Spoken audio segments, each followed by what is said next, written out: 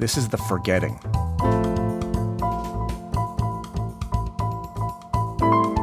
There's a whole stereotype about this disease. It's not true. Yes, there are people at certain stages who can't communicate, but there are millions and millions of us who are still able, and we fight through it every day.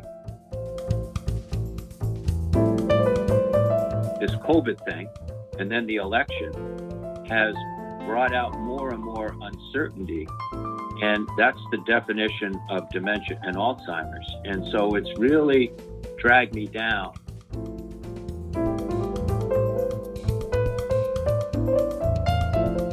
I'm really not a sleep expert, but I can share a little bit of my own experience. I've had problems sleeping. But you probably put a lot of people to sleep, right? That's right. From CAI, Public Radio CAI in Woods Hole, Massachusetts, and from up here in Western Massachusetts, where I am, this is The Forgetting, a podcast about dementia. I'm David Shank, author of the book The Forgetting and creator of the Living with Alzheimer's film project. This is season 2, episode 7, I believe. And we are recording this on November 24th, 2020. Blessedly in the new season of our lives. It's been exactly 2 months since we last spoke. And with me, as always, is my great friend and co-host Greg O'Brien, author of On Pluto, Inside the Mind of Alzheimer's. His book has that subtitle because Greg has early onset Alzheimer's and is committed to reporting his experience for as long as he possibly can, which is such a great gift to the world. That's why this podcast exists. Greg, it's great to talk to you again. How are you? Good. You know, we're laughing because I don't know if it was recorded earlier, but one of the hallmark things, at least with me, but with others, is that I can be in places and I can see someone I've known for a long time and not recognize them.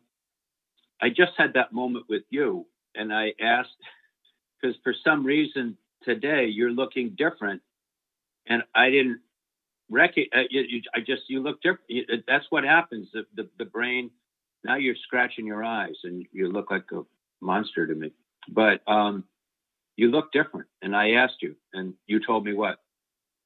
Well, I guess I really don't know what you said. What did you do? Like, did you have something done? As if I would have like some surgery or something, which I probably could. I probably could use all kinds of plastic surgery, but I would say that if I do look different, it's probably a combination of, just getting old and having gone through an incredibly stressful year that we're all, sort of in very much. If you're still recognizing me as anything, I guess that's something to be cherished. You do look good. You just look different. So keep that look. I will admit that I'm growing my hair out a little bit. People can't see this, but let's talk about you. How are you feeling? It's been about 2 months since we talked formally. Do you want to hear the good news first? Yeah, absolutely. Okay. I just got a call. My new glasses are ready, and I know people are going, WTF, where's he going? But they're nice. I got them from someplace in France because, it's like Saturday Night Live. You look marvelous. And when you're not. So, but I had an eye test, and so you know me, the Irish, I always like to put a good thing on it. And I may have told you this before, and if I said it in a podcast, I apologize to anyone who might have heard it again, but I think it's pretty funny. I went to an eye specialist connected with Mass General, and another doctor, and she was checking me and said she was really concerned about my sight. And I've been seeing these floaters ever since I had what appears to have been an eye bleed. And then she says on the way out, because she's very professional, very young, very attractive, if I'm allowed to say that. And so I wanted to get her to laugh. And she says to me, I'm more concerned about your tremendous loss of vision than I am about the floaters, those little things that you see. And right now they look like herds of floaters in my eye. So I said to her, what if the floaters start looking like Donald Trump? and she stopped, and she had a mask on. So I couldn't see her smile, but I could see her eyes smile. And then she turned around because she didn't want to smile. And I said, well, what if they start looking like Donald Trump? And she turned around and said, well, Mr. O'Brien, in that case, you're going to have to be institutionalized. Isn't it funny, by the way, that to see all these people in our lives and we only see their expressions on the top half of their face? I like what you said about you can see their eyes smile, because you can still tell a lot about what people are doing with their expression, but you have to look at it in a different way. Well, you could see her eyes smile, and but anyway. So then the other thing, and then we'll get to the positive, because this is a story that I think is positive because I have new glasses that'll make me look good, even though I can't see like crap out of them. And on my laptop, anyone in this journey would know if they're dealing with this. I have to bump up. I usually work off at 12 point. Now it's 16 to 18, so I can read. But so the other day, and you could lecture me about the COVID thing, okay, when I'm done. But I am trying to be careful. But the other day I was exposed to someone with COVID. So I had to take a COVID test, okay? And I was a little nervous about it because I have the runny nose and cough, but I've had that as part of, my dementia Alzheimer's journey, just because of my immune system's in the toilet. And so I had the test and I got it back. And just like I didn't recognize you the other day, sometimes I don't recognize the meanings of words. And it came in an email and it said negative. And I said, oh my God, that's a bad word, negative. Does that mean I have COVID? Because positive, think it through. Positive is like, that's a good thing. Negative is a bad thing. So I said, how do I tell my wife I got COVID? And I finally told my wife, and I said, I don't know how to tell you this, but I got COVID. I got a negative. Negatives are bad. And she goes, in a loving way, when you're married to someone for 43 years, she says, dumbass, negative is a positive. And I go, well, then if you got a positive, that's a negative? And she said, who's on first? So you guys have your own little comedy routine going on right in your own quarantine household. Well, one of the things I try to reinforce, and I did this about the glasses, I think that you have to get through life in faith, hope, and humor. And, as Bugs Bunny, you've heard me say this before, once said, don't take life too seriously because no one gets out alive. So, that time comes for everyone. So, my feeling is, while I can, to do what I can, but do it in a faith, hope, and humor. And humor is so important. So, because if you can't laugh at an enemy, the enemy intimidates. And I don't want this enemy to intimidate anyone who is a family member of someone with dementia or Alzheimer's, or anyone who has dementia or Alzheimer's. And I'm trying in my journey, in my imperfect way, to give them cause to laugh and raise a fist against this demon. And so that's how I respond when someone says you're losing your sight. I go, well, I'm going to look good with these glasses. Here's my attempt at humor today, Greg. I want to know if some of those floaters were looking like Donald Trump. We just passed a big moment where he was Joe Biden was formally recognized as the president-elect and has been ascertained as the next president and has access to the transition offices and money and all that. So I wonder if the floaters are going to start. Are they going to also transition to looking like Joe Biden? Well, they could. As you know, politically, I'm a guy in the middle, and Joe Biden's my president now, so he has 100% of my support. And maybe that means he'll start looking like the floaters, which would be better. It would be worse if the floaters start looking like Richard Nixon. That That would scare me. There was a time where, in the last couple of years, where I started missing Richard Nixon a little bit, I'll have to admit. Well, couple things. One of the things that have been difficult, I think, for people with dementia, and as we've talked about before, there's a whole stereotype about this disease. It's not true. Yes, there are people at certain stages who can't communicate, but there are millions and millions of us who are still able, and we fight through it every day. But this COVID thing, and then the election, has brought out more and more uncertainty. And that's the definition of dementia and Alzheimer's. And so it's really dragged me down in a lot of ways. And I am glad that we're at the stage where we're recognizing President Biden. I do think it's important for future elections, now that we have the mail-in ballot, which shouldn't go away. We should keep that, is to make sure that we have the best systems possible. But those are two different things than claiming to have votes that you don't have. And that's all I'll say as a guy in the middle. Yeah.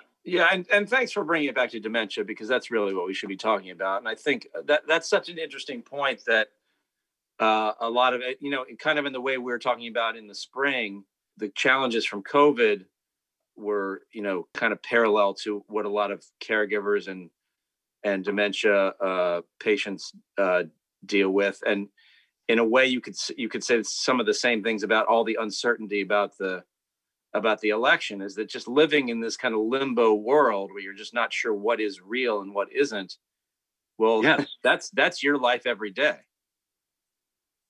Well, but that also, I think, is a good education tool for people who are listening, who haven't experienced it. And as you know, Dr. Rudy Tanzi, my hero, has a red cape underneath his jacket, said that the disease can start when you're in your 40s without any real noticeable symptoms. So, we wait until someone is at the end stage, or we go to their wake and say, oh, they had Alzheimer's.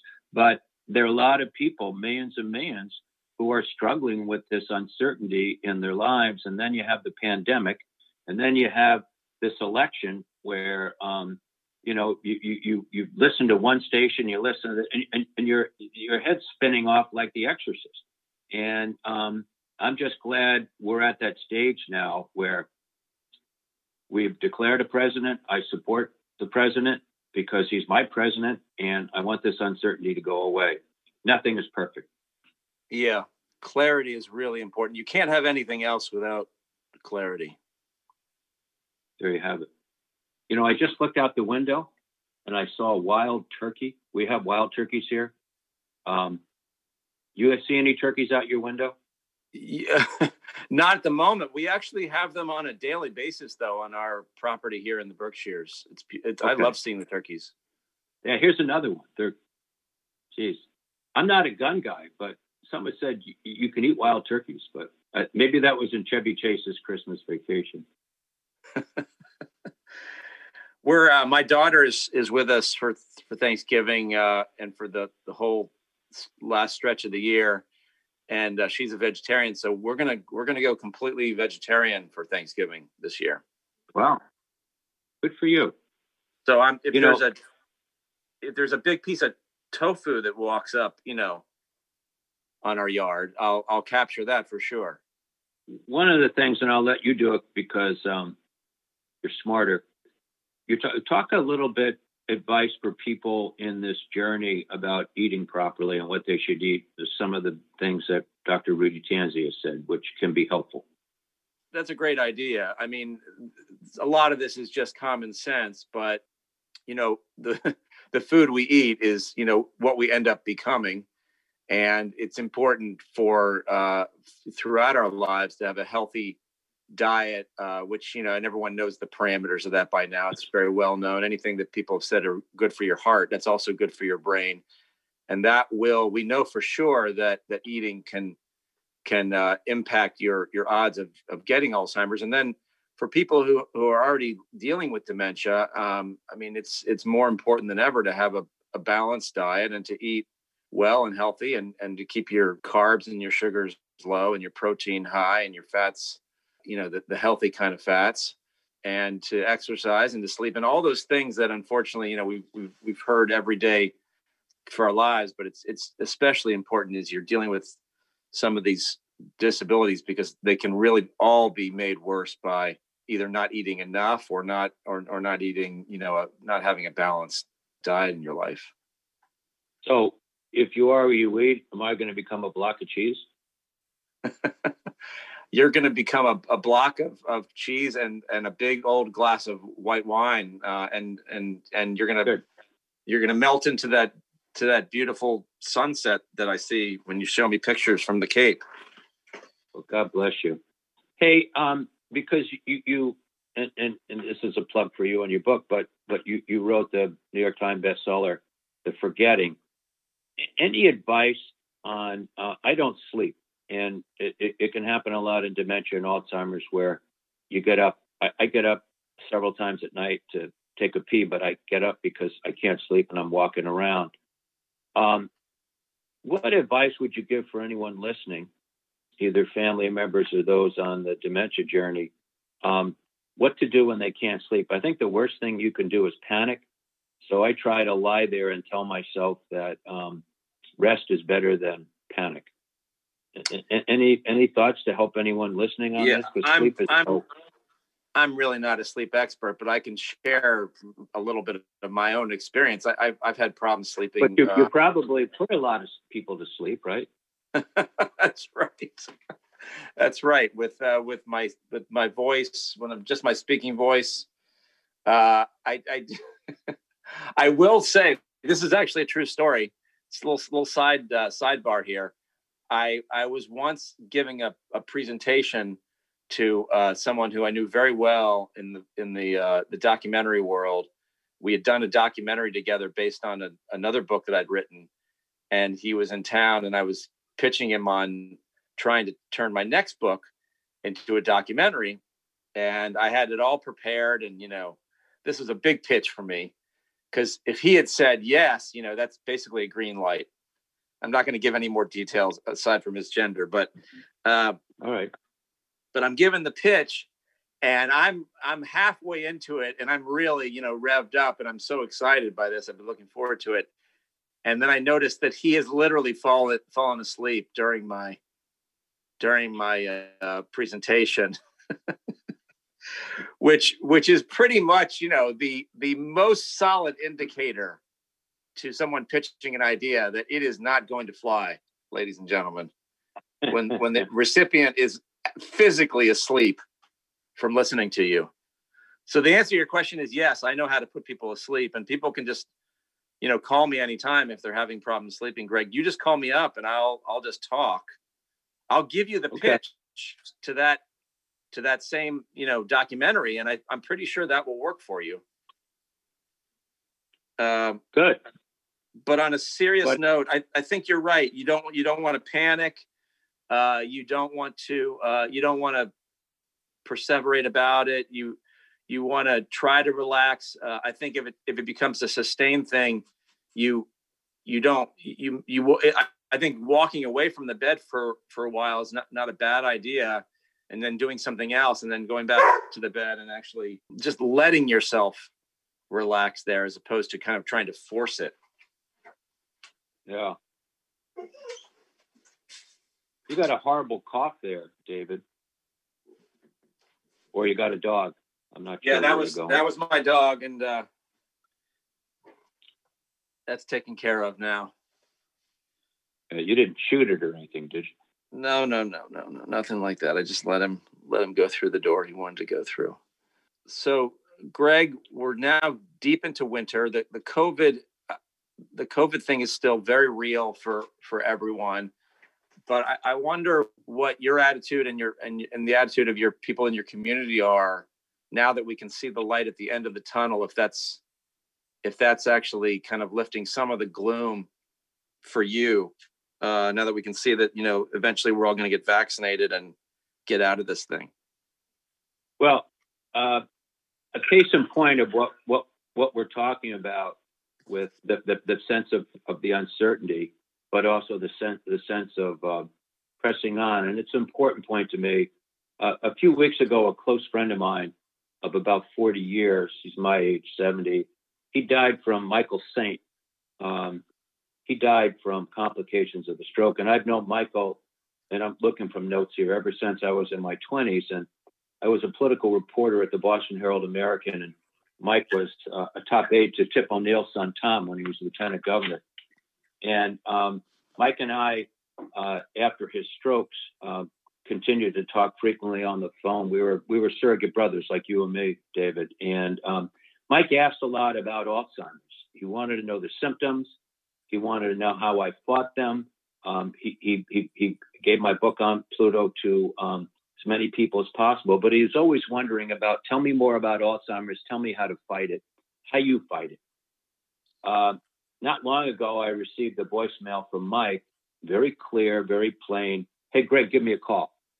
And sometimes you call someone the next day because you want to have the right time to talk to them. And I didn't get to it to the next day, and there was no answer. And I called again, no answer, left a voicemail.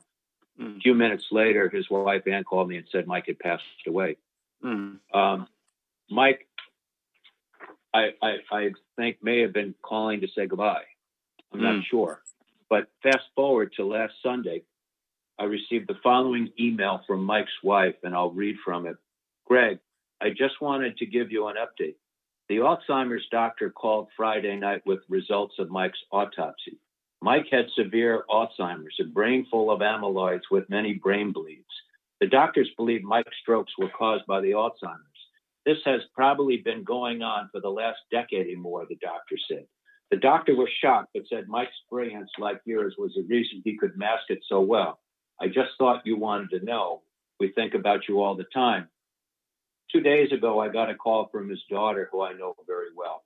And she wanted to talk, and she wanted to talk about her father because she knew we were brothers.